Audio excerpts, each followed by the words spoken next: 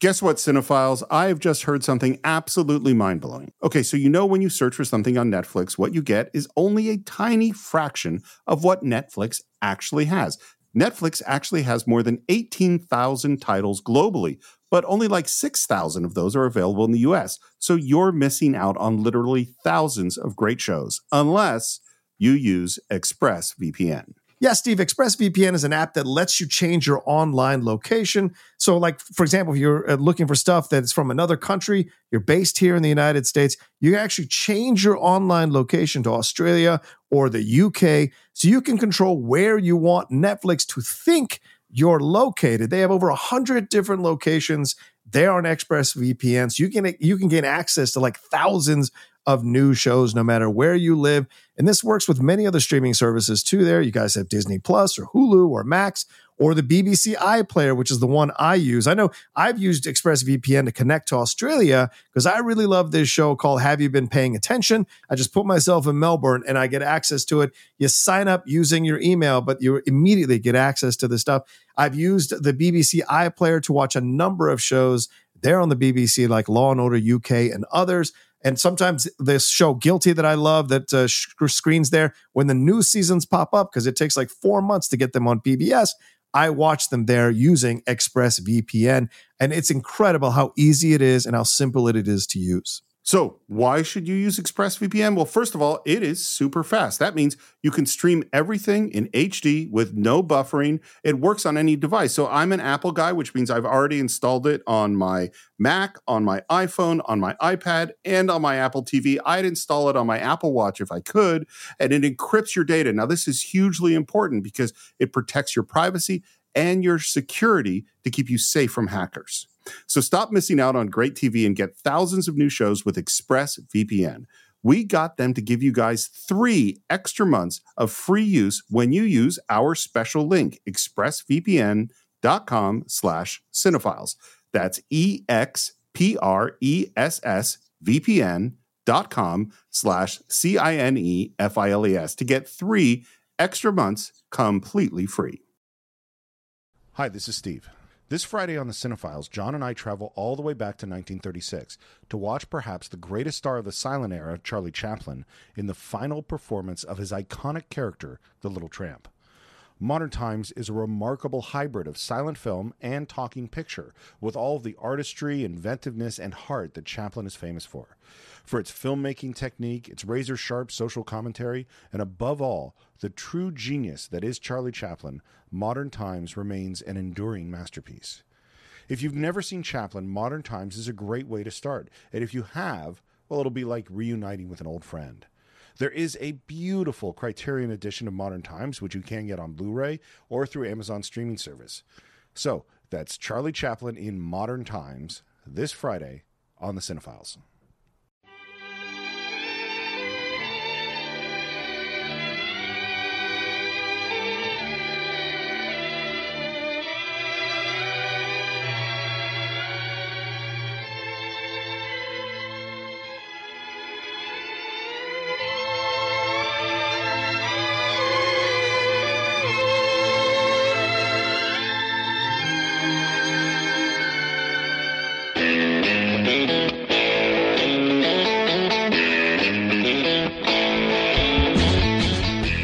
Welcome once again to the Cinephiles, where each week we enter the world of a great film. We explore its themes, its history, the filmmaking, and the influence it has on us today.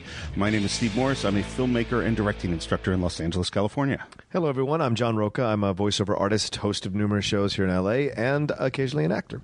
And today we're going back to the oldest film we've done so far. Yeah. And we were trying to make it back to the silent era, and we just missed by a little bit. We almost got there. It's like an almost silent film. Yeah. It's our first Charlie Chaplin film. Yeah. It's Modern Times, 1936. Yeah. I'm super excited to talk about this one because this is probably my favorite, aside from Gold Rush, of Charlie Chaplin's. Gold Rush is, that was so we were in the debate of Gold Rush and City Lights and Modern Times, and this is where we settled.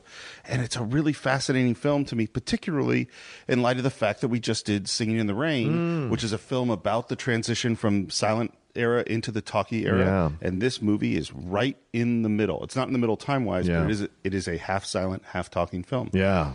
So, John, how'd you first come to it? Actually, I came to it when I was studying film back in Florida State. Back in college, I would take certain classes to because there's no minor in film studies, so I went to the film program, and I said if I was going to create a minor in film studies, what would be the classes I would need to take? And one of the classes I needed to take was this class that explored these silent films and classic films from that era, and that's when I first saw Modern Times.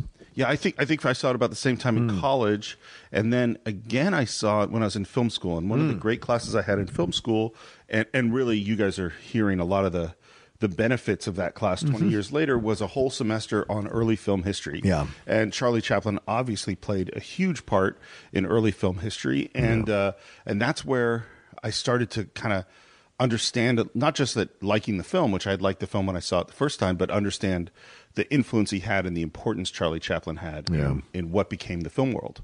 And he's a fascinating character because, person, you should say fascinating person, because at that time, what he was able to do both professionally and politically is really amazing. And I know we're going to touch on it in the show, but that's one of those things that always brings me back to him. And I think with what's happening now in our country, the politically charged climate that it is now, we couldn't be talking about it at a more perfect time.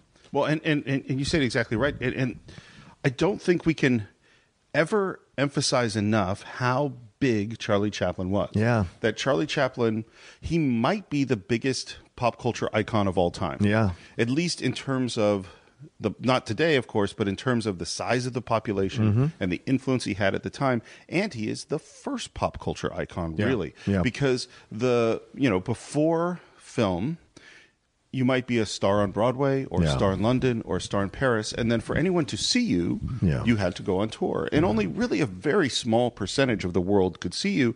And it was over a long period of time because that tour might take years. So by the time you became a star, it's 10, 15, 20 years later before someone in Iowa might have actually seen you. Right. And with the advent of film, suddenly everyone is seeing Charlie Chaplin at the exact same moment.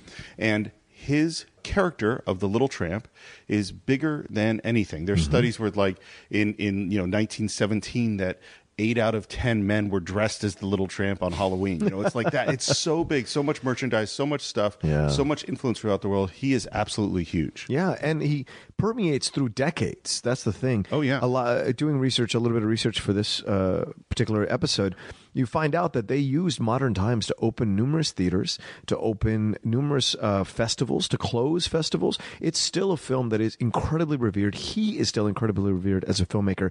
Even with all the baggage that comes with him, he is still revered so preciously by people in the film-loving community. Yeah, absolutely. As both the character he created, as an innovator, as a person who thought about film in a way that's dynamic for us as filmmakers to think about how to make films.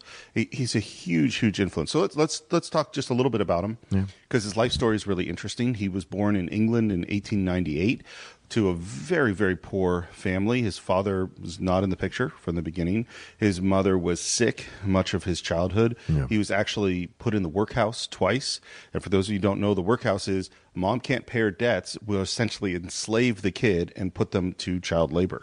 So that's the world he grew up with. He had to personally, at like 9 or 10, bring mom to the insane asylum to commit her, probably because of syphilis. Oh, wow. And I mean, this is this is as rough as you get for a childhood. And discovered the theater pretty early, as both his mom and his dad had some connection to the theater, as singing and things like that. And he became a child actor and became in sort of 15, 16-year-old, suddenly became a star, as working sometimes with his brother as a pantomime artist in what we would call in the United States the vaudeville circuit. And in 1910, he did his first world tour, and as a very young man, 17, 18. And in 1912, he did it again. And while in Hollywood, he was seen by Max Sennett. Max Sennett Studios is one of the early silent film studios, had the Keystone Cops, and he said, there's something here.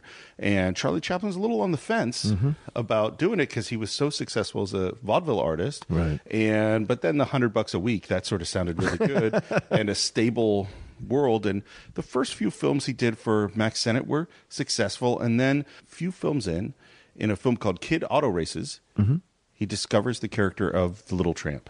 And this is, I just can't say enough how big a moment this is in film history. As he finds this hat, he finds this cane, he finds this fake mustache.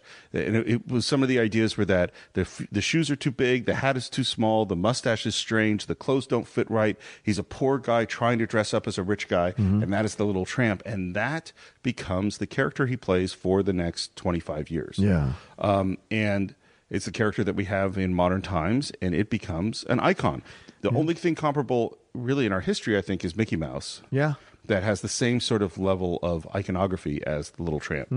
And from that moment on, he becomes a big, big star. Yeah. After about a year with Mack Sennett, he wants to renegotiate his contract. He wants $1,000 a week instead of $100 a week. Mack Sennett refuses, so off he goes to another studio who gives him $1,200 a week, $1,250 a week. Wow. Does that for a year, wants to renegotiate after that, goes to another studio, this time for $10,000 a week. Wow. And with a $100,000 signing bonus. And we have to understand that $10,000 a week in 1917 is huge amounts of money. Yeah. You know, he was among the biggest earners in the world at the time.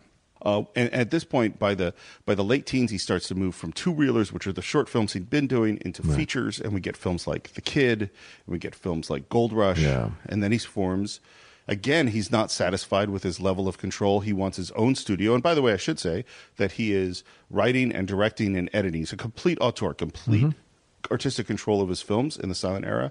And he forms United Artists with Mary. This is the origin, by the way, of United Artists. It is literally the 4 top artists at the time, which are Mary Pickford, Douglas Fairbanks, D.W. Griffith, the director, and Charlie Chaplin. And they say, we should control our own destiny, and they create a studio. It doesn't really work out that well in terms of them actually being able to go on with this. And, you know, sometimes there are times where artists really shouldn't run the business. That's right. And he decides he wants his own studio, builds his own studio on Sunset in La Brea, which is the current where the Henson building is. Yes. The Henson took over Charlie Chaplin's studio. Right. That's why you can see Kermit dressed as Chaplin above it when you drive past it on La Brea. Yeah. And from there, he makes some of the biggest movies of his careers, including, I think I already said Gold Rush. Yeah. And then, of course, we get to the end of the silent era.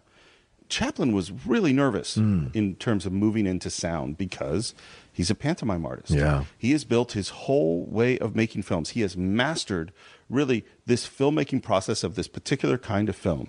And he was really scared of what was going to happen. Yeah. And his first foray into sound films is City Lights in 1931. Right. And he doesn't have dialogue. That's his solution. He essentially makes a silent movie, but takes advantage of sync sound for sound effects and backgrounds and music, which he composes. And then we get to Modern Times, which is 1936, or he started filming it in 1934. Yeah. And again, at first he starts out, okay, I'm going to do a full talking picture. And they write a whole script, which he had never did. And then kind of, I won't say he chickened out, but he changed his mind. Yeah. And he goes, no, we're going to go halfway. So this is a halfway sound talking picture, right? Halfway not. Well, that's what I had forgotten about when I rewatched it again for this episode. Like, I hadn't seen it in years, you know, and I rewatched it again, and I was like, oh wow, I forgot that you can hear the guy talking on the video camera or on the whatever that is, the screen, when he's talking to the worker, and near the beginning, the boss is talking to them, and then you can hear the sound effects, you know, and of course you have the score, and then occasionally, and then you have Chaplin singing at the end. So you have these little pockets of sound that come in combined with these silent, and then the plates that have the dialogue written out, you know, that kind of stuff that you see in silent films. So for me, it was a nice, interesting combination of the old school and embracing a little bit of the new school at that time. Well, and it is a transition. Yeah. And for Chaplin, it's the transition of going from silent to talkies.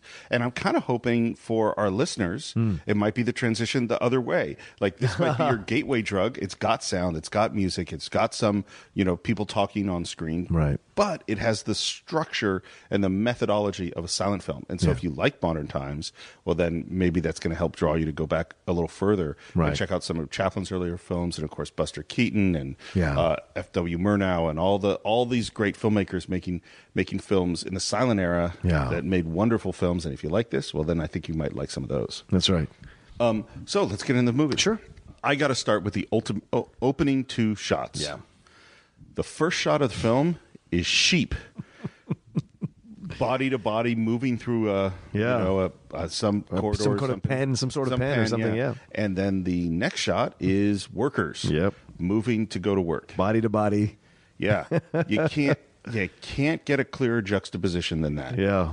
I mean, so right off the bat, Charlie Chaplin makes a political statement. Yeah, right off the bat, you understand where he's going. Yeah. And this is so brilliant to watch now again in 2017 to see how that is still somehow relevant today, still a way people can view working in these jobs that they have in certain parts of this country still. Well, and there's so much about this film that's really current. Yeah. Yeah, in terms of unemployment, in terms of people trying to get work, in terms of the relationship between the money people and the not money people. Right. In terms, there's a lot here. The fear, the desperation, the crimes that are committed, even in a playful comedy, the crimes that are committed just to eat. Those kinds of things. And I'm sure there were a number of people that had issues with him creating these kinds of... Obviously, when you read in history, like the House of an American Committee accused him of being a communist. All these things that were going on, like they wouldn't show... Italy refused to show this film under Mussolini. Hitler, obviously, and the Nazis didn't want this film to be shown because they thought he was part Jewish and all these things. So there's so much Although about... Hitler did like his mustache. Yeah, right, exactly, because he copied it, right, exactly. And so those little things that go into this film, right off the bat, you understand, he gives you, if you're looking for it, he gives you exactly what this film's going to be about. Well, and J. Edgar Hoover is investigating Charlie Chaplin from the beginning of the silent era and finally essentially manipulates him out of the country. Yeah. And so there's no question that it's political. And one of the things we should say is that after City Lights, which was a huge success, Charlie Chaplin didn't really know what to do next, and he took it's 1931, and he took a very long trip around the world, and he met with Einstein and George Bernard Shaw and Gandhi and Henry Ford and all of these people. And a lot of that, the things he learned on that huge journey around the world, come into this movie. Yeah, well, from what I read, Gandhi is the one that really influenced him to look at this idea of machine versus man and how machines were corrupting the idea because it was about giving access to people with money to abuse people of lower status for them to make money for themselves off them working the machines. And the machines were kicking people out of jobs. And so initially, Chaplin was hesitant to... Which is something that's happening today. Yeah, exactly. And has always happened since the advent of machines, And so this is something that Chaplin was initially resistant to, but eventually through the conversation, he came around to see Gandhi's point of view and influenced him doing that. And apparently, what you mentioned, Henry Ford, apparently the owner of the company that you see in the film at the beginning is modeled on Henry Ford. Right, he looks just like him. Ford. Yeah. Yeah, and by the way, just so you know, for those of you who haven't seen it, I don't want to give you the impression that this is a heavy movie. No, not at all. We're talking about heavy themes. Yeah. This is a fun, silly movie. Absolutely. With lots of classic, beautiful physical comedy. Yes. And yes, there's some stuff to get from it, and we'll talk about it more. But there's also just the beautiful ballet of the way Charlie Chaplin creates a scene. And let's go into our first one, which is we're on the conveyor belt. Yeah. And Charlie Chaplin, and it's funny, you know who one of his greatest, who he influenced more than anyone else is Lucille Ball. Right. Which is that if you've seen Lucille Ball at the Chocolate Factory, well, you got to go back and you look at Charlie Chaplin in modern times. Yep. Because his job is to turn some screws with his 2 wrenches over and over again, fast on a conveyor belt, and the way his body moves and every little bit of it is just beautifully choreographed. Yeah, and it's fun to watch again, to see that, because you admire the technique of the filmmaking and also the speed at which he's doing this. And you can watch it, because he was using, I think, 18 or 24 frames per second film, but you can watch him like perfectly hit those 2 screws, plate after plate after plate, and you're just, the amount of training, the amount of timing and technique it takes to be able to hit that, all the time, and he's known for taking numerous takes on scenes, which is why films that he directed took so long to make. Right. When you watch something like that now, looking back, this is amazing. They would do that. They would never show it to that level nowadays. It's no point to it. You get it once or twice and you get the idea, but to see him consistently doing it for like 10, 15 plates, it's pretty amazing. Well, and he's slowing down and he's speeding up, and Yes. he's catching up, and he's falling behind, Yep. and he's losing his place, and he's jumping over to the other side, and all of these these things are happening, and it's in concert with the other actors who are really part of the same ballet. Absolutely. And in fact, the reason I use the term ballet is that's one of the things W.C. Fields said about him, which is his quote was, "He's a goddamn ballet artist."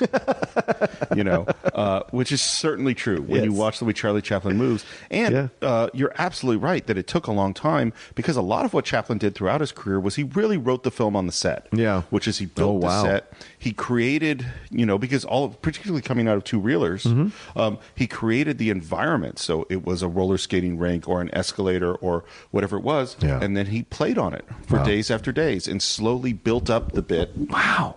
At the time, which is something, by the way, that Jackie Chan, who's a huge Charlie Chaplin fan, that's how he works. In his heyday, what he did was he would get all the props of the scene and he would bring them to his warehouse and he would practice with his guys and come up with the choreography. Interesting. So we have our first little bit where he's on the conveyor belt and we see all that, and our next little bit is the feeding machine.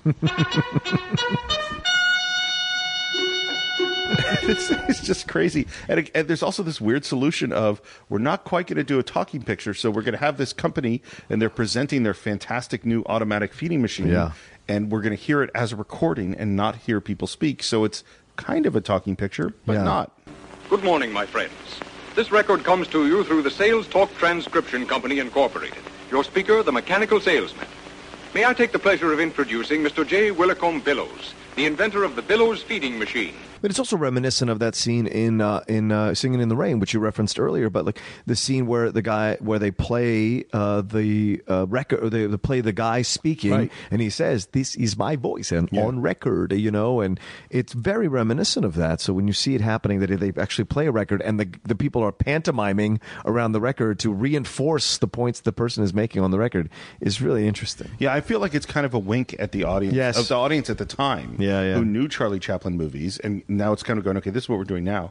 And there's this machine that automatically feeds your worker to save time, which no one needs to save time by automatically feeding me. I can do it just as fast as you want. But the gag is really funny. And again, the whole way that machines and humans are treated in this movie is that humans exist to serve machines, really. The machines are what's important, the factory is what's important, and whatever the humans have to do, the little tiny humans, that's what you do to them to service the factory. Yeah. And what's so great, and this is the thing that you mentioned earlier, like you're talking about, it's a very light film, but very fun. Yes, true. But what Chaplin does better than almost anybody else is the ability to have subversiveness within this light comedy.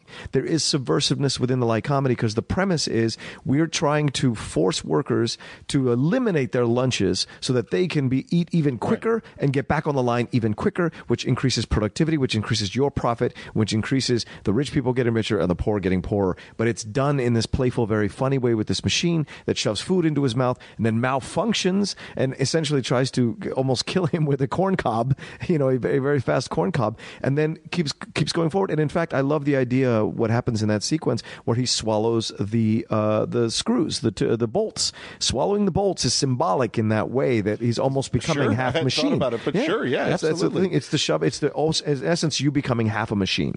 And this goes into one of the key things with Chaplin is his ability with physical comedy is, as good as there is. I'm not saying he's the best ever.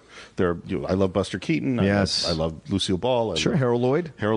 Yeah. I love Jackie Chan. They're all great at physical comedy, but I don't think there's anyone better than him. Oh, absolutely. And watching his face is amazing. Yeah. His reactions to what's happening with this eating machine, which, by the way, I believe, and it's not 100% sure, but it's pretty sure that the way it's working is that there's levers underneath the eating machine, and he's controlling it. Oh, really? Yeah, that he's actually feeding himself and then reacting surprised to what he just did to himself for the most part. That'd be good. And of course, it doesn't work, and it falls completely apart. Yeah. And it reminds me, by the way, of there's a great quote from Lucille Ball, which is when they were having script problems for the I Love Lucy. Yeah, her suggestion was always put me on a ladder, and put me on a ladder was a metaphor for create something physical, and then she will make it funny because she's so funny. And that's what Charlie Chaplin's constantly doing is put me on a ladder, put me in some circumstance where I can find some funny. Yeah. And then we go back onto the factory floor and back onto the conveyor belt, and we get to one of the most iconic shots in all of film, which is Charlie Chaplin while trying to keep up with the conveyor belt, gets caught on it and goes through the gears of the machine. Yeah.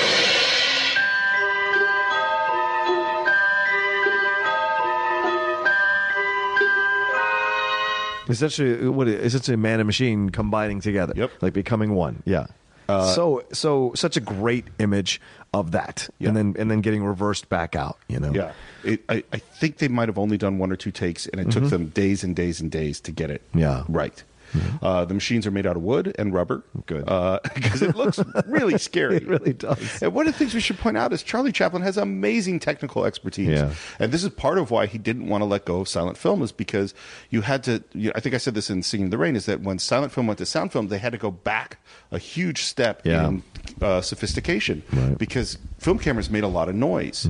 And so in order to, and so you could do all sorts of movement and crane shots and all this cool stuff with a film camera in the silent era that when you went into sound area, you couldn't do it anymore, because you had to put the film camera in a big, huge soundproof box in order to shoot with it.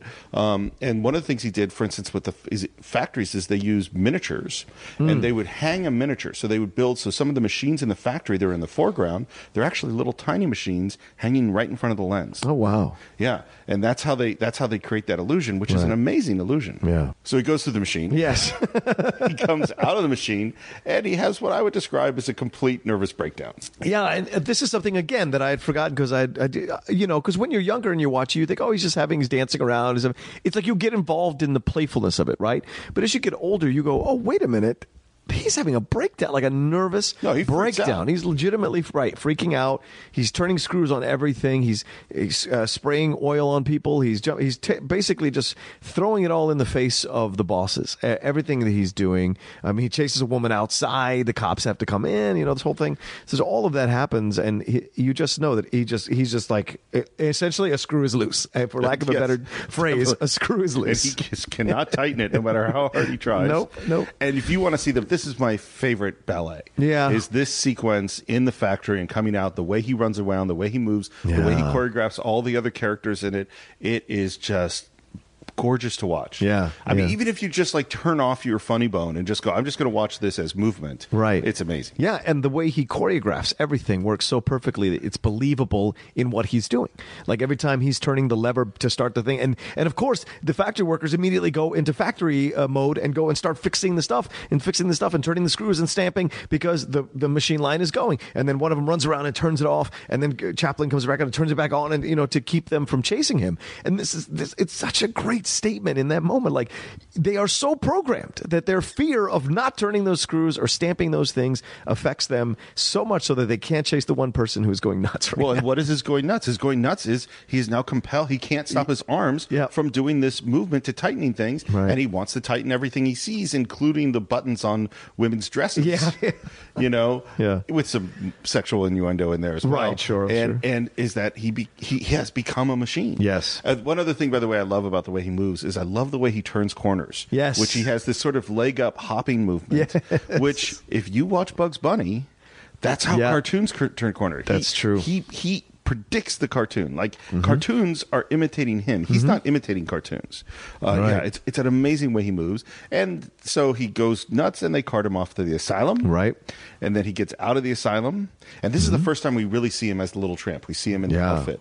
And this is, by the way, the last appearance of the Little Tramp as Modern Times. Yep. And we should talk a little bit about this character. Okay. Because he's an unusual guy. He is not a perfect guy. No. He is not a perfectly moral guy. No. He is a guy who has desires and ambitions, and he wants to work, but maybe not that hard. Right. He wants to get ahead, but not that much. He can be a little self-serving. He can be a little mischievous. Yes. He's a really complicated character throughout all the films. Yeah. Yeah. I mean, you said Mickey Mouse is iconic.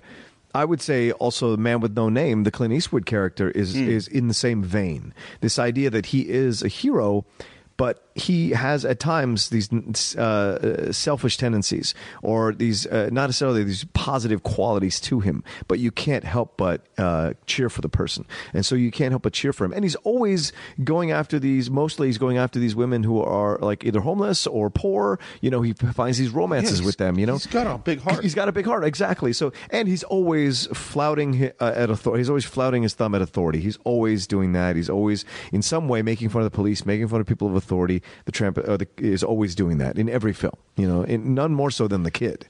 And what's absolutely, Yeah. And the kid will mess you up. by Yes, the way. it will. What's interesting is that he has this ability to mix kind of the broad comedy, Yeah. and with real sentimental choices, Right. that are really touching. Yeah.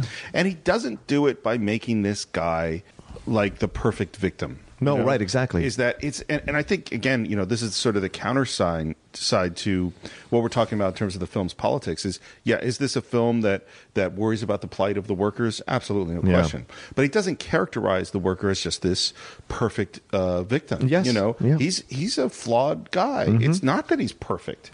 He's a guy who, he'll cut some corners, and he wants to work. But it's not like he is just being abused. No, and he will be surprisingly intelligent, surprisingly in power in a scene where you don't expect it. You know, and when we get to those moments, we'll talk about them. But like throughout the movie, there are moments with him where you're like, "Wait, where is this coming from?" Because you're tempted to think that he's a simple guy, but he's not. He's got his ideas and his points of views. What he doesn't have is a filter. And with not having a filter, he acts as he thinks is the right way to act in certain moments to get certain results. And that, for whatever the consequences may be, he thinks he's doing it for all the right reasons. Yeah. Yeah. So he gets out of the asylum. Yeah. He is walking down the street. We see him as the little tramp. A flag falls off the back of a truck. I love this And sequence. just as he picks up the flag to give it back to the truck, A red flag. Yeah. Behind him marches the huge Workers Unite communist march, and he is suddenly at the lead of the march, waving the red flag. Totally oblivious. Totally oblivious. The shot is amazing. Yeah. It is like as you see it develop, you're like, oh my God. Yeah. And he immediately gets arrested as a communist leader and goes to jail. Right. And this is how people describe this movie. Is in a way, it's sort of a bunch of two-reelers or short films stuck together. So we had our factory two-reeler. Yeah. Now we're into our jail two-reeler. Right. Where he has a tough, somewhat dangerous roommate, Yes. cellmate. He's eating food. He gets accidentally dosed with cocaine. What they call nose powder. Nose powder. Yeah, right. Goes kind of nuts. Foils an escape. Yes. Well, but the nose powder sequence is so amazing, Steve, as an actor watching that. The thing is, he plays the levels of the increasing cocaine influence on his body and his behavior.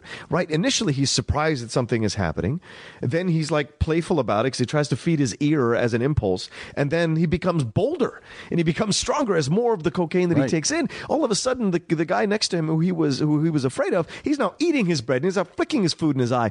And because he's caught up on the cocaine high. And I think that's so fantastic. And it leads to this whole thing that happens where he accidentally goes out in the prison yard when everybody goes into the cell, and then this prison escape attempts to happen, and he stops it all because he's hopped up on cocaine. Right.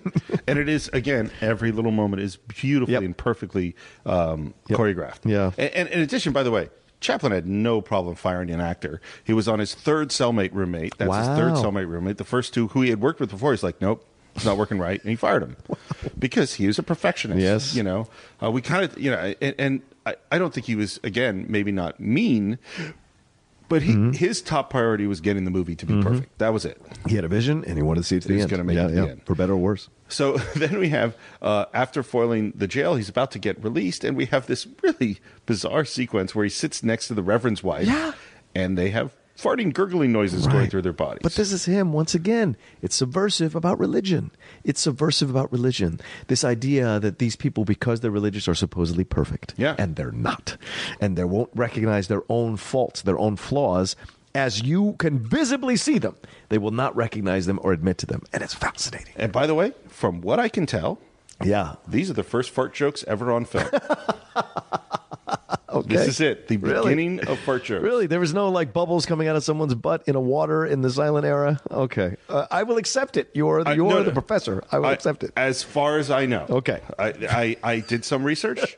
The people who are much more scholarly than me did say that about the film. Oh, great. Okay. But I have not. I mean, Right. Someone probably filmed it. It's a good point. Like some bubbles in water. So Maybe. They filmed a lot of stuff. Maybe, sure. Once you got a film camera. But as far as I know, this is certainly the first mainstream one.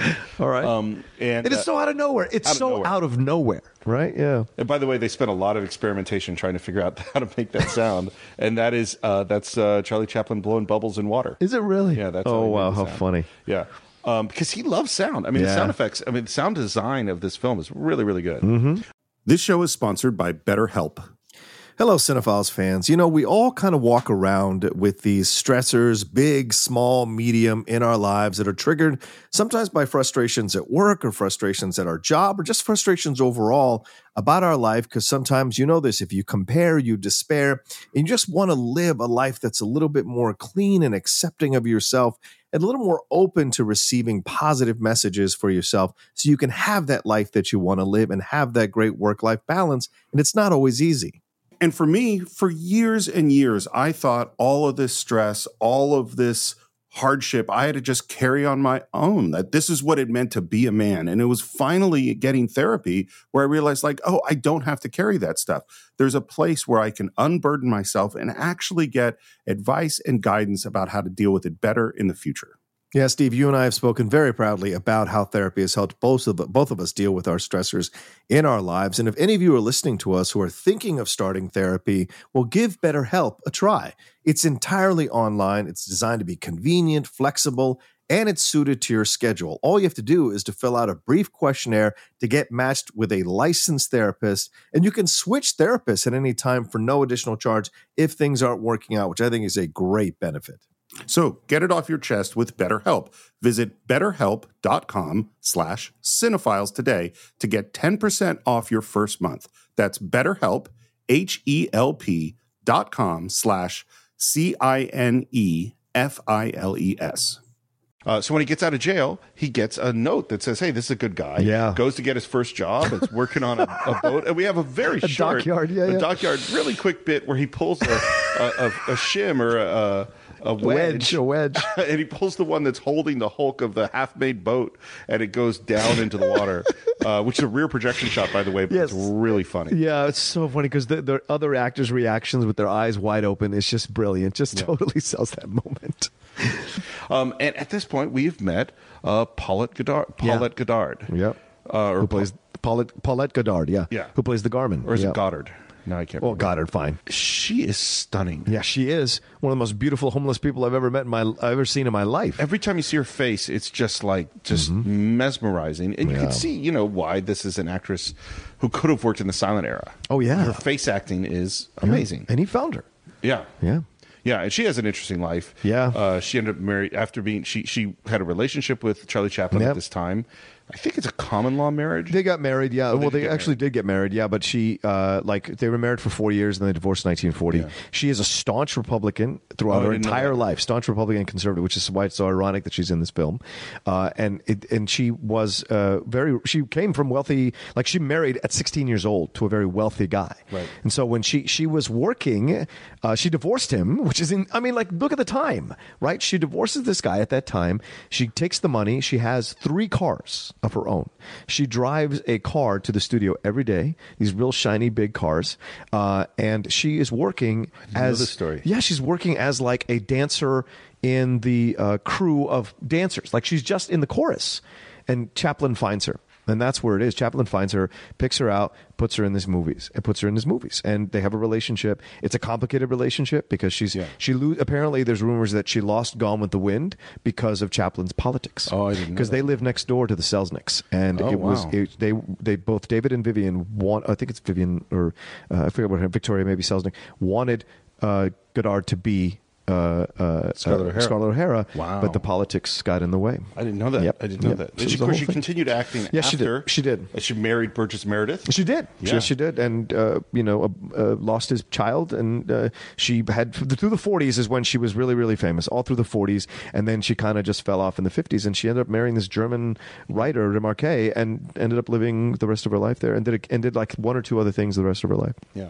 And she's great in this movie. Yes. She plays a young, homeless girl with two young sisters struggling to survive. And we should say, I mean, I think it's kind of been implied this whole point. This is the middle of the Depression. Yes. Right. Huge amount of America is out of work. Yes. We have bread lines. We have people starving. And so the story that is this girl and her family isn't that unusual. And her father is struggling to help them, and he ends up dying in the middle of a strike being broken. Yeah. Yeah. So again, the politics are coming through. It's a very light comedy, as you were saying, Steve, but there's some real darkness going on throughout the whole film. Yeah. And while she's trying to steal bread to survive, Charlie Chaplin has now been released from jail. And you know what he wants to do? Get a job. No, he wants to get back in jail. He wants to get back in jail. That's right. He wants to go back to jail. That's right. He has that sequence with the warden. He has that exchange with the warden. He goes, "Can I just stay? I love it here. It's nice here." Yeah, it's just it's the roof over your head, 3 meals a day. What's the complaint about? It's hard out there. And so what we watch is several moments where the little tramp is trying to, he steals some newspapers. He goes into a cafeteria, orders all this food, eats it all, can't pay for it, and he can't get back into jail. No. Paulette steals some bread. Gets chased by the police, runs into Charlie Chaplin, and Charlie Chaplin goes, "No, I stole the bread." Right. Because really, he just wants to go back to jail. He just wants to go back to jail. I mean, maybe he's being a little heroic. Yeah. Yeah, well, he's being noble to a degree. Which is the tramp. The tramp is very noble. I mean, to a degree. Yeah, to a degree, right? As it serves his purposes, right? Yeah. And so he's doing it. But then the woman who's the witness comes over and says, no, it wasn't him. It was Paulette's character, the Garman. And so then they arrest the Garman. He goes, well, I've got to get somewhere. And that's when he goes and orders the food. And that's when he does the cigar sequence, which once again, this is what's interesting about him. Once he decides to do something, there's no filter. He's like, well, I'm going to order all this food. Screw these people who are these businesses that need my money to survive. I don't care. I'm going to order all this food, not pay for it. Then I'm going to light a cigar, give away stuff to these little kids, not pay for it, and get thrown in jail. And it's like everyone else is at the sacrifice for his desires. Well, so this is the filter that I mean. There's no filter. And at every moment, there's little bits of comedy. And sometimes the small Charlie Chaplin comedy is as good as the big Charlie Chaplin. Absolutely. When he lights that cigar and then he pulls down his ear and a puff comes out, and it's just the tiniest little thing that's so like, wow, that was just, you added that other thing. And this is something I hear from people who do comedy, which is, you can't just have one joke. There's got to be constantly coming up with funny things. How can I make this funny? How can I make this funny? And he's always doing that. Some of the best laughs you will have for any comedian are the ones you don't see coming, and the smaller ones, and the smaller moments. They will just crack you up. Totally agree. So he finally gets arrested. He's in the paddy wagon with Paulette, and there's an accident. They fall out. And suddenly we got the two of them together. By the way, I do like that sequence in the paddy wagon because you have an African American actress that he keeps sitting on. She is not seen as subservient. She is not seen as some kind of nobody. She pushes him off him. She's constantly pushing him off of him, and she's strong in the moment, right? She's strong throughout all, and I think that to me was a fantastic thing. It's a small thing, but it means something, man. She wasn't like big wide-eyed, wasn't doing big old histrionics, wasn't doing any of that stuff. She just was like, get off me, you keep messing up my dress, get off me. And then they fall out of the paddy wagon and what have you. You know, it's so much that way. I didn't even notice it. Yeah. That's what's kind of great about it. It's like, you're right. I hadn't thought about it at all. For 1936, it's freaking important. Yeah, absolutely. And so they go off together, and I think the next thing that happens is they imagine their ideal house. Yes, they do. They run away from the cop after they knock him out a couple times, and they sit down and imagine their house.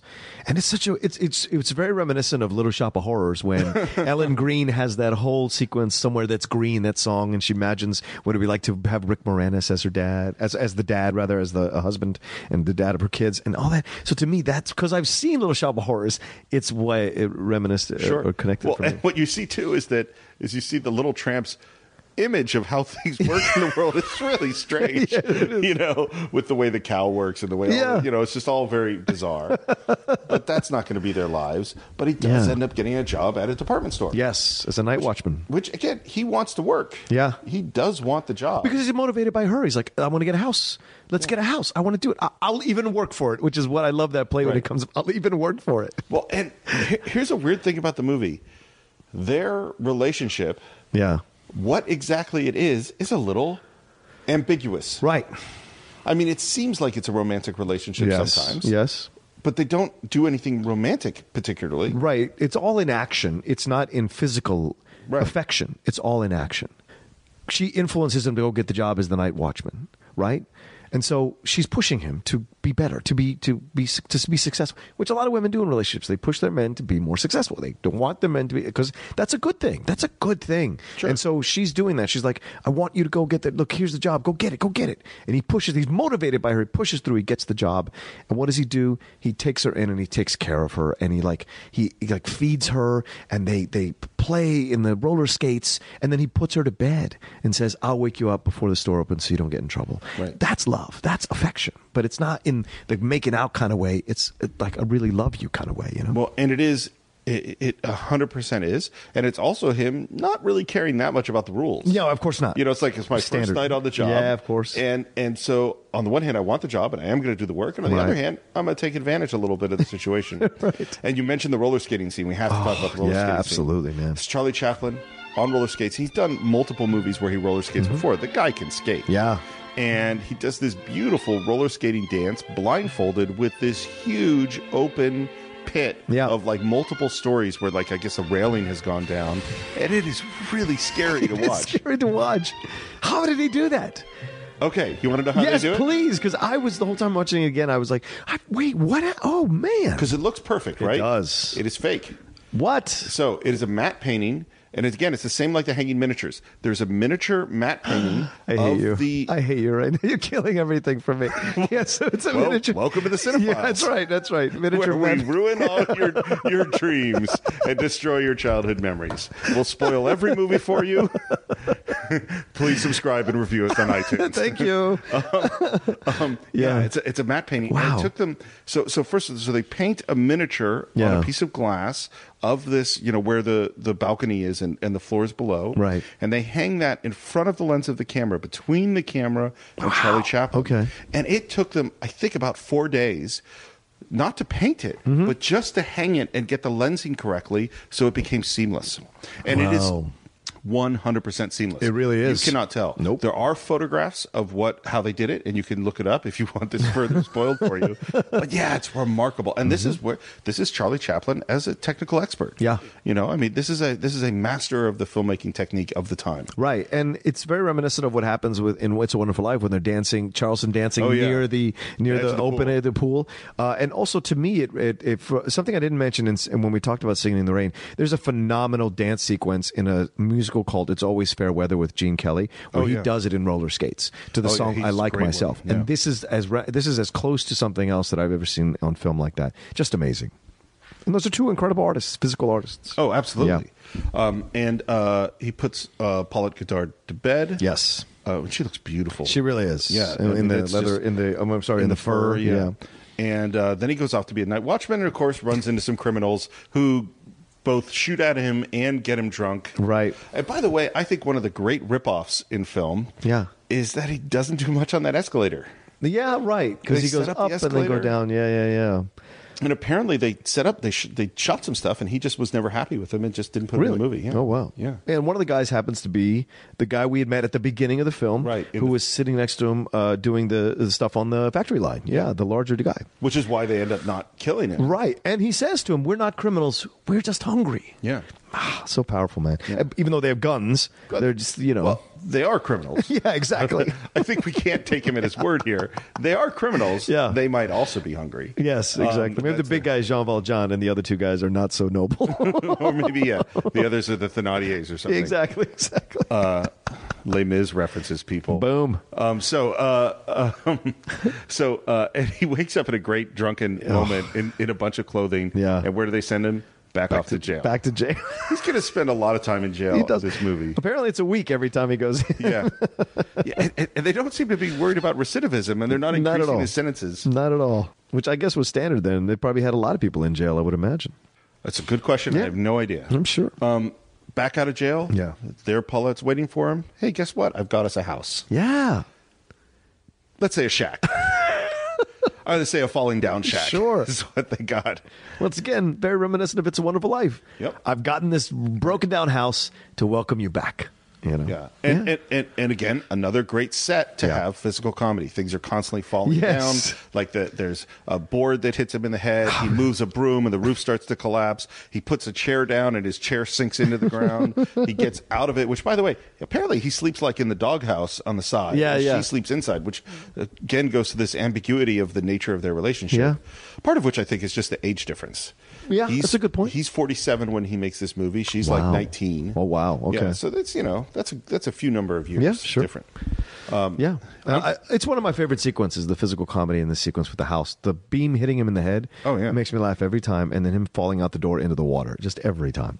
Because he's so smooth and goes right out the door. Well, and I love when he gets up in the morning and he's going to go take a swim, and he does this dive into like 6 inches of water. Yeah. That looks really painful. It does, especially at 47 years old. Yeah. Yeah. Yeah, I mean, I'm 48, and I don't want to do that. No shit. And then he gets a job. Yes, he does. And we see, the moment the factory opens, that the workers crowd the outside. And again, we see the mischievousness or the self-interestedness of the tramp. He doesn't wait in line. Nope. He sneaks right up in front. Yes, he does. Sneaks his way in, gets a job with the mechanic. He's like the mechanic's assistant. The older mechanic is a guy who's been in silent movies a lot. Who's actually a well-known silent film actor. Acted with Chaplin before, done a lot of physical comedy. Okay. And they were 1 year apart in age. Wow. Because he looks old. Yeah, he does. With the big old bushy mustache, yeah. And we're back with the big giant machines, and we see this guy get caught inside of the machines, and Chaplin has to feed him and get him out, and his head pops out at one point and pops out at another point. I say this is my least favorite sequence. Really? In the film. Okay. Yeah. I mean, I like it. It seems like they're going back to territory they already went to at the beginning of the film, right? Because he's stuck in the machine, right? And I think the only thing he's trying to, in that moment, I think the only thing you can take away from it is like when the lunch hits and everything gets turned off, it doesn't matter what's going on. Like he's stuck in the machine until the power gets turned back on after lunch. That poor mechanic, he's just stuck there. So he has to feed him and do whatever and all that jazz. Yeah. And then what happens? They go on strike. And this is a really interesting moment because the mechanic is like super depressed they're going on strike. His face he's crestfallen. Because he needs the job to feed himself or feed his family. And now he has to go on strike. And they're both standing there doing that. It's like, oh man, we got to do this again. And they go when they walk out, and do the strike. Going on strike's not fun. Yeah. Nobody wants to go on strike. So I'm saying the film is funny, but the film has a lot of darkness through it, man. And there's no sense that, we've seen the Tramp. People think that he's a communist leader. Yeah. But there's no sense that he has any particular political leaning at all. No. He's just trying to get by. Yeah. Charlie Chaplin might have a political leaning. Sure. But not this character. This character just wanted a job to make some money. Exactly. And now he goes out, and what happens? The strike gets broken up. Back to jail. Yeah, because he steps on a board that launches a brick that hits a policeman in the back of the head and starts this whole sequence where he gets arrested and back to jail for a week. Yep. And to be clear, I shouldn't say that. He did deserve to go to jail when he was stealing cafeteria food. Right, sure. But mostly he haplessly ends up in jail. It's all by accident, yeah. Gets out of jail, and guess what? Paulette's gotten a job at a cafe as a dancer because, when you dance a little in the street, someone sees you and says, hey, let's have her as the star of our show in the cafe. Well, this is interesting too, Steve, because you talk about the nature of their relationship, right? How is she not worried that she hasn't seen him in 7 days? She's just randomly dancing to music out in the middle of the street. Well, maybe she thinks his cell phone battery died. I just think it's an interesting thing. Oh, maybe that's what the mentality was back then. Like, you never knew from one day to the next if a person was going to show back up or not. You never knew.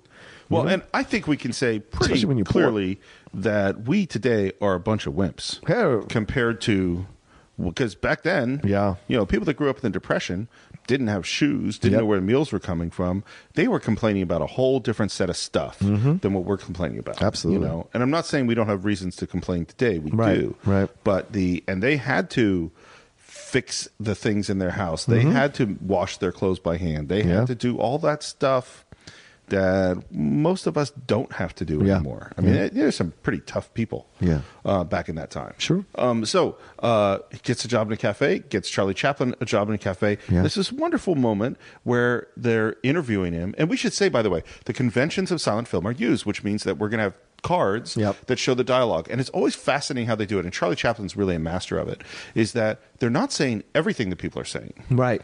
Is that you'll see people's lips moving, and then at a certain point, usually mid-line, the line will start. Yeah. You'll cut to the dialogue, and then you'll come back, and the line will end. Mm-hmm. So you cut to the card, and then you come back, and the line will end. Right. And we see this guy say, "Can you sing?" And we have to be really clear that the Little Tramp has never spoken on film. Mm-hmm. So when he asks Charlie Chaplin or the Little Tramp, "Can you sing?" the reaction is, this really strong, like, I can't, words don't come out. This doesn't work with words moment. And it's not just about, in this movie, can this character sing? It's about, wait, are we going to hear the Little Tramp on film? Yeah. It's just kind of remarkable. Right. And she, of course, says, yes, tell him you can sing. Yes, he sings great.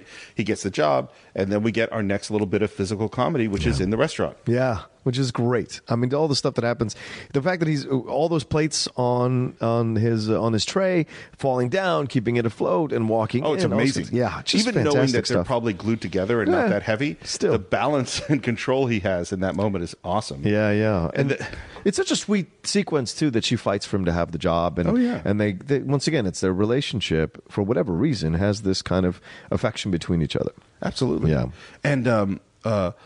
And then we have this guy that orders this duck. Yes, he's been waiting it for an hour for the duck. And I often sit down and eat a whole duck and drink a whole bottle of wine. Chaplin comes out with this huge tray of food. Yeah. And immediately 900 people get on the dance floor. Yeah. And he gets whipped around and circled. And again, it's a really funny and beautifully choreographed bit of physical comedy. And believable. Right? Because the best physical comedy is believable physical comedy, and that was really believable that a lot of people would crowd in because he's a small guy, and that he doesn't want to lose the job, so he's got the tray high in the air, and he's being pushed around, so he's just going with the flow of everything until he's finally able to get to the guy, but then by the time he gets to the guy... Well, I want to add something to what you said. Yeah. It does come off totally believable. Mm-hmm. And it is also completely ridiculous. Yes, of course. What's happening? That's what's so great. Yeah. Is that it's all of the choreography and the time spent to make a thing that is completely insane. Yeah. Look completely believable. Absolutely. That's the beauty of his choreography, even to the point of the duck ending up on a chandelier. Yeah. Which is just insane. What happens? Yeah. But made believable. Yeah, it could be. And now it's time for our song. Yes. And Chaplin is worried. He can't remember the words. Mm-hmm. She writes down his words on his cuff of his sleeve. Yeah. He comes out and does the beginning of his dance. That's what we have to remember. He starts as a vaudeville guy. Yeah. As a song, doing dances and things like this. It's really cute, the dancing. It is. It's really funny. And he swings his arm and the cuff flies off and he doesn't have the words. What's he going to do? She says, make something up. Right. Just sing. And he does. Yeah. And we hear the Tramp for the first time on film. Ce bella giusedore, je notre soccafore, je notre citavore, je la tu la ti la toi. And it's a gibberish song. Totally. It's combined of Italian and French words, and it means nothing. La spinach o la bouchon, si grete pontebello, si rocchi spaghetto, je la tu la ti la toi. It is really funny. Yes. And it's one of those, because you keep trying to understand. You never can quite understand. Like you hear a word and you go, oh, did he say we're in a taxi? Signora Pilacina, voulez-vous la taximita? Le zionta sous la cita. Tula wa. His cuteness and his playfulness and his movement and the sound of it's great. He tells the story. Yeah. Of whatever exactly the story the is. physical manifestations, the making the belly and the making the cute little faces and the cute little movements. All of that is telling a story, and you go along with it because he's a master artist. Yeah. And whatever he's creating gibberish, you get it.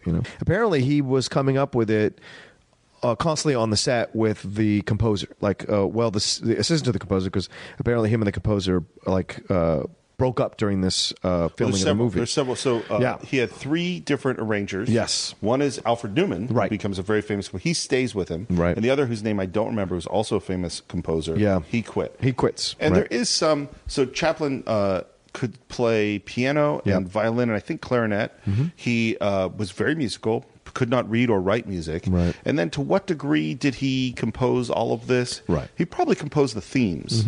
And he certainly was involved in all of it. Yeah. And a lot of it also was other musicians kind of filling in all the gaps. Yeah, well, the reason he was so obsessed about the score in this film is because he didn't like the score for City Lights. Oh, I didn't know and, that. Yeah, and so that's why he was even more in the studio, even more, which broke up their relationship with him and Paulette. He was never home. Which is, Right. if you watch the Chaplin movie, there's a small sequence where Diane Lane comes in, and he's been Robert Downey Jr. as Chaplin's been working on this score over and over and over for hours on end, and apparently that's how he lost that composer, because it was a session that went deep into the morning hours, and they ended up calling this composer lazy. And the composer was like, screw this, I'm out of here. And never worked with him again. And his assistant took over, and that assistant was the one who was transcribing this gibberish stuff that Chaplin would just come up occasionally, because they were working towards that singing moment throughout the production of the film. Getting called lazy when you've been working all night, not cool. Yeah, right. But, Not cool. then again, he's been there working all night too. So, like, his nerves are, I'm sure this was like the straw that broke the camel's back. course. I'm sure he wasn't the easiest person to work with. No, I'm sure. Perfectionists are tough. Yes. They do sometimes produce amazing things, but not always amazing But at what friendships. cost? Yeah, right, exactly. And then just as things seem like they're going to go great, in come the officers of the court to take Paulette off to the state home. Yeah, juvenile, it says, and because she had vagrancy and escaping officers or whatever. So, yeah. And we managed to escape. Yep. And we walk off in the middle of the road, off into the sunset. Which Chaplin did this a lot by himself, and now he's doing it with this other person. Yeah, and he says to her, like, they have that really powerful moment where she's like, what's the use in trying? And I'm sure a lot of people feel that way sometimes. What's the use of trying? And he says, you have to keep trying. You have to keep fighting, because it can be better. It can be better. And this is probably him speaking to people in the country during the Depression, or just coming out of the Depression. All that is just about to happen with Roosevelt. Everything's supposed to happen with the EPA, the works. All that's is just about to happen around the corner. We're in the middle of it. Yeah, we're in the middle of it. Yeah, and so it. I think it's his way of saying it to people, like, hey, you got to keep trying. And even when they stand up and are about to walk down the road, he stops and says to her, smile. You got to smile. And she smiles, and then they walk off. And I think it's one of the most iconic shots ever in film. The tramp with her walking and they walk for a long distance before the film goes black. And I love it. And we should say, by the way, the love theme, as we're talking about the music, the love theme from this is just a beautiful love theme. Yeah. And it later becomes the song Smile.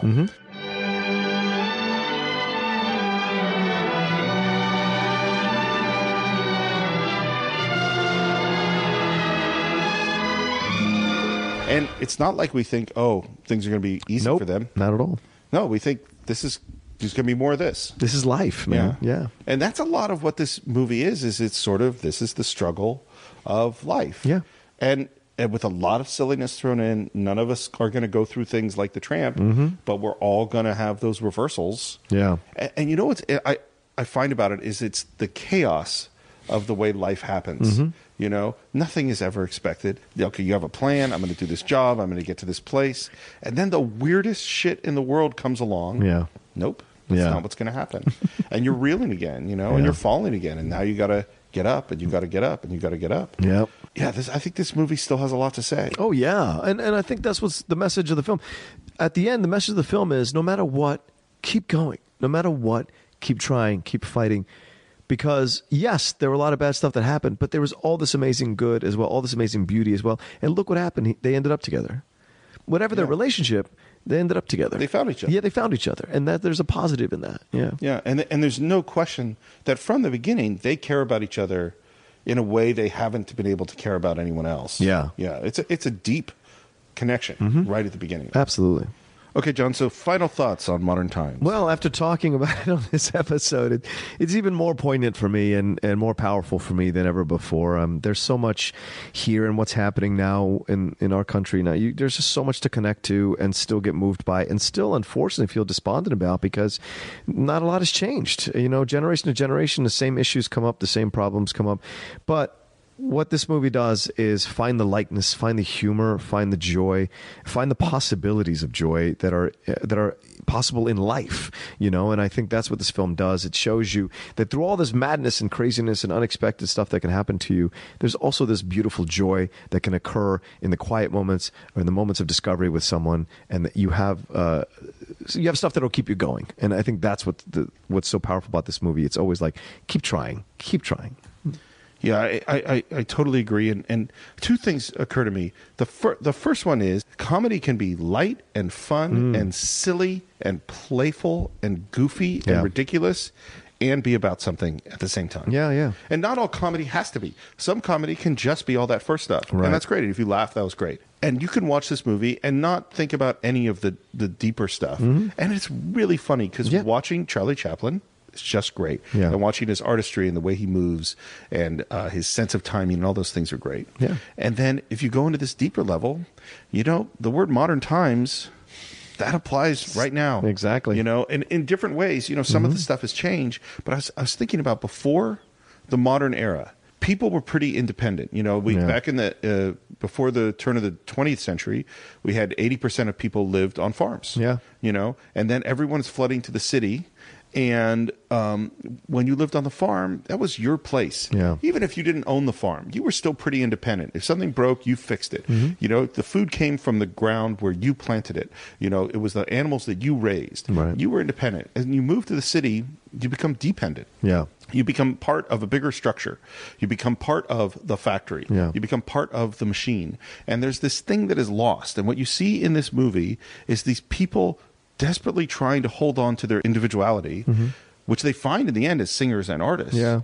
But for the most part, it's society trying to keep them in a box, whether it's in the jail, in the factory, and who are you supposed to be when you are just a accessory to a machine? And this is something this is modern times. Yeah. You know, because the box that we're in today is way bigger and way more complicated with a lot more cogs than the box back then.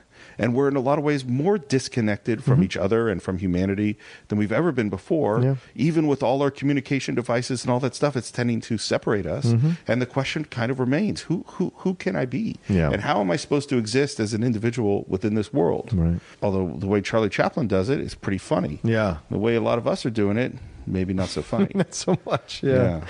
I do want to say one last thing, Steve, because we haven't mentioned, like, there's so many things that are influenced. We mentioned Lucille Ball. I want to say, as Latino, he influenced Cantinflas, which a lot of people may not know is a Mexican comic who made a number of films, very beloved, very similar to the Tramp. Wore loose pants, had the mustache, always was poor, and got into these situations. And if you ever want to see a Spanish version of Chaplin that is extraordinary, and he is so beloved. Cantinflas, my parents used to take me when I was a kid into DC, deep into DC, to watch his films that would show only on a couple theaters back then when you didn't have a lot of Spanish films that showed. And I got to watch him, and he's a Mexican, he's a fantastic artist. And I would put him definitely as in that category with Chaplin and Buster Keaton and what have you. So is he on YouTube? He must be. Yeah, he's and you can watch they show his stuff on marathons all the time on Telemundo and on Galavision and on Univision if you have those channels. And you can't get, because he's even did a Romeo and Juliet that was just brilliant as this Cantinflas character, which is a Tramp kind of character, the Spanish version. Yeah. Oh, that's great. Yeah. Yeah, and still, of course, having influence on people today. Yes, absolutely. Yeah, they might not know that they're being influenced by Charlie Chaplin, but they're being influenced by the people that's always the interesting thing when you find someone you like and then you hear who they like. Yeah. And you can go back to the master or the master of the master and go, oh, this is where it all comes from. Right. And Charlie Chaplin's where a lot of things come from. Absolutely. Okay, so that's what we think about modern times. We would love to hear what you think about modern times, particularly if you haven't gotten into the silent era yet. You know, if this is the beginning of sort of going into the world of seeing dialogue on cards and not seeing people speak, I'd love to hear how you respond to it. You can always reach us on Facebook at The Cinephiles. That's CINE-FILES. You can leave your comments there. If you want to find us on Stitcher, however, don't use the dash. So you have to do CINE, no dash, FILES, because Stitcher doesn't like dashes. Right. You could always reach me at SR Morris. Where can they reach you? Oh, guys, you can always reach me at The Rocha Says, ROCHA, on Twitter and on Instagram. Yeah, follow me. I love interacting with you guys. And thanks, everybody, for the amazing tweets and compliments and all the stuff you guys have been sending us since we started the podcast. It keeps us going. It makes us know that we have an audience out there, which is so fantastic. And, of course, like Steve has said on numerous times, please leave comments on iTunes. Please leave ratings on iTunes. Please do that. And that's it for this week. We will see you next time on The Cinephiles.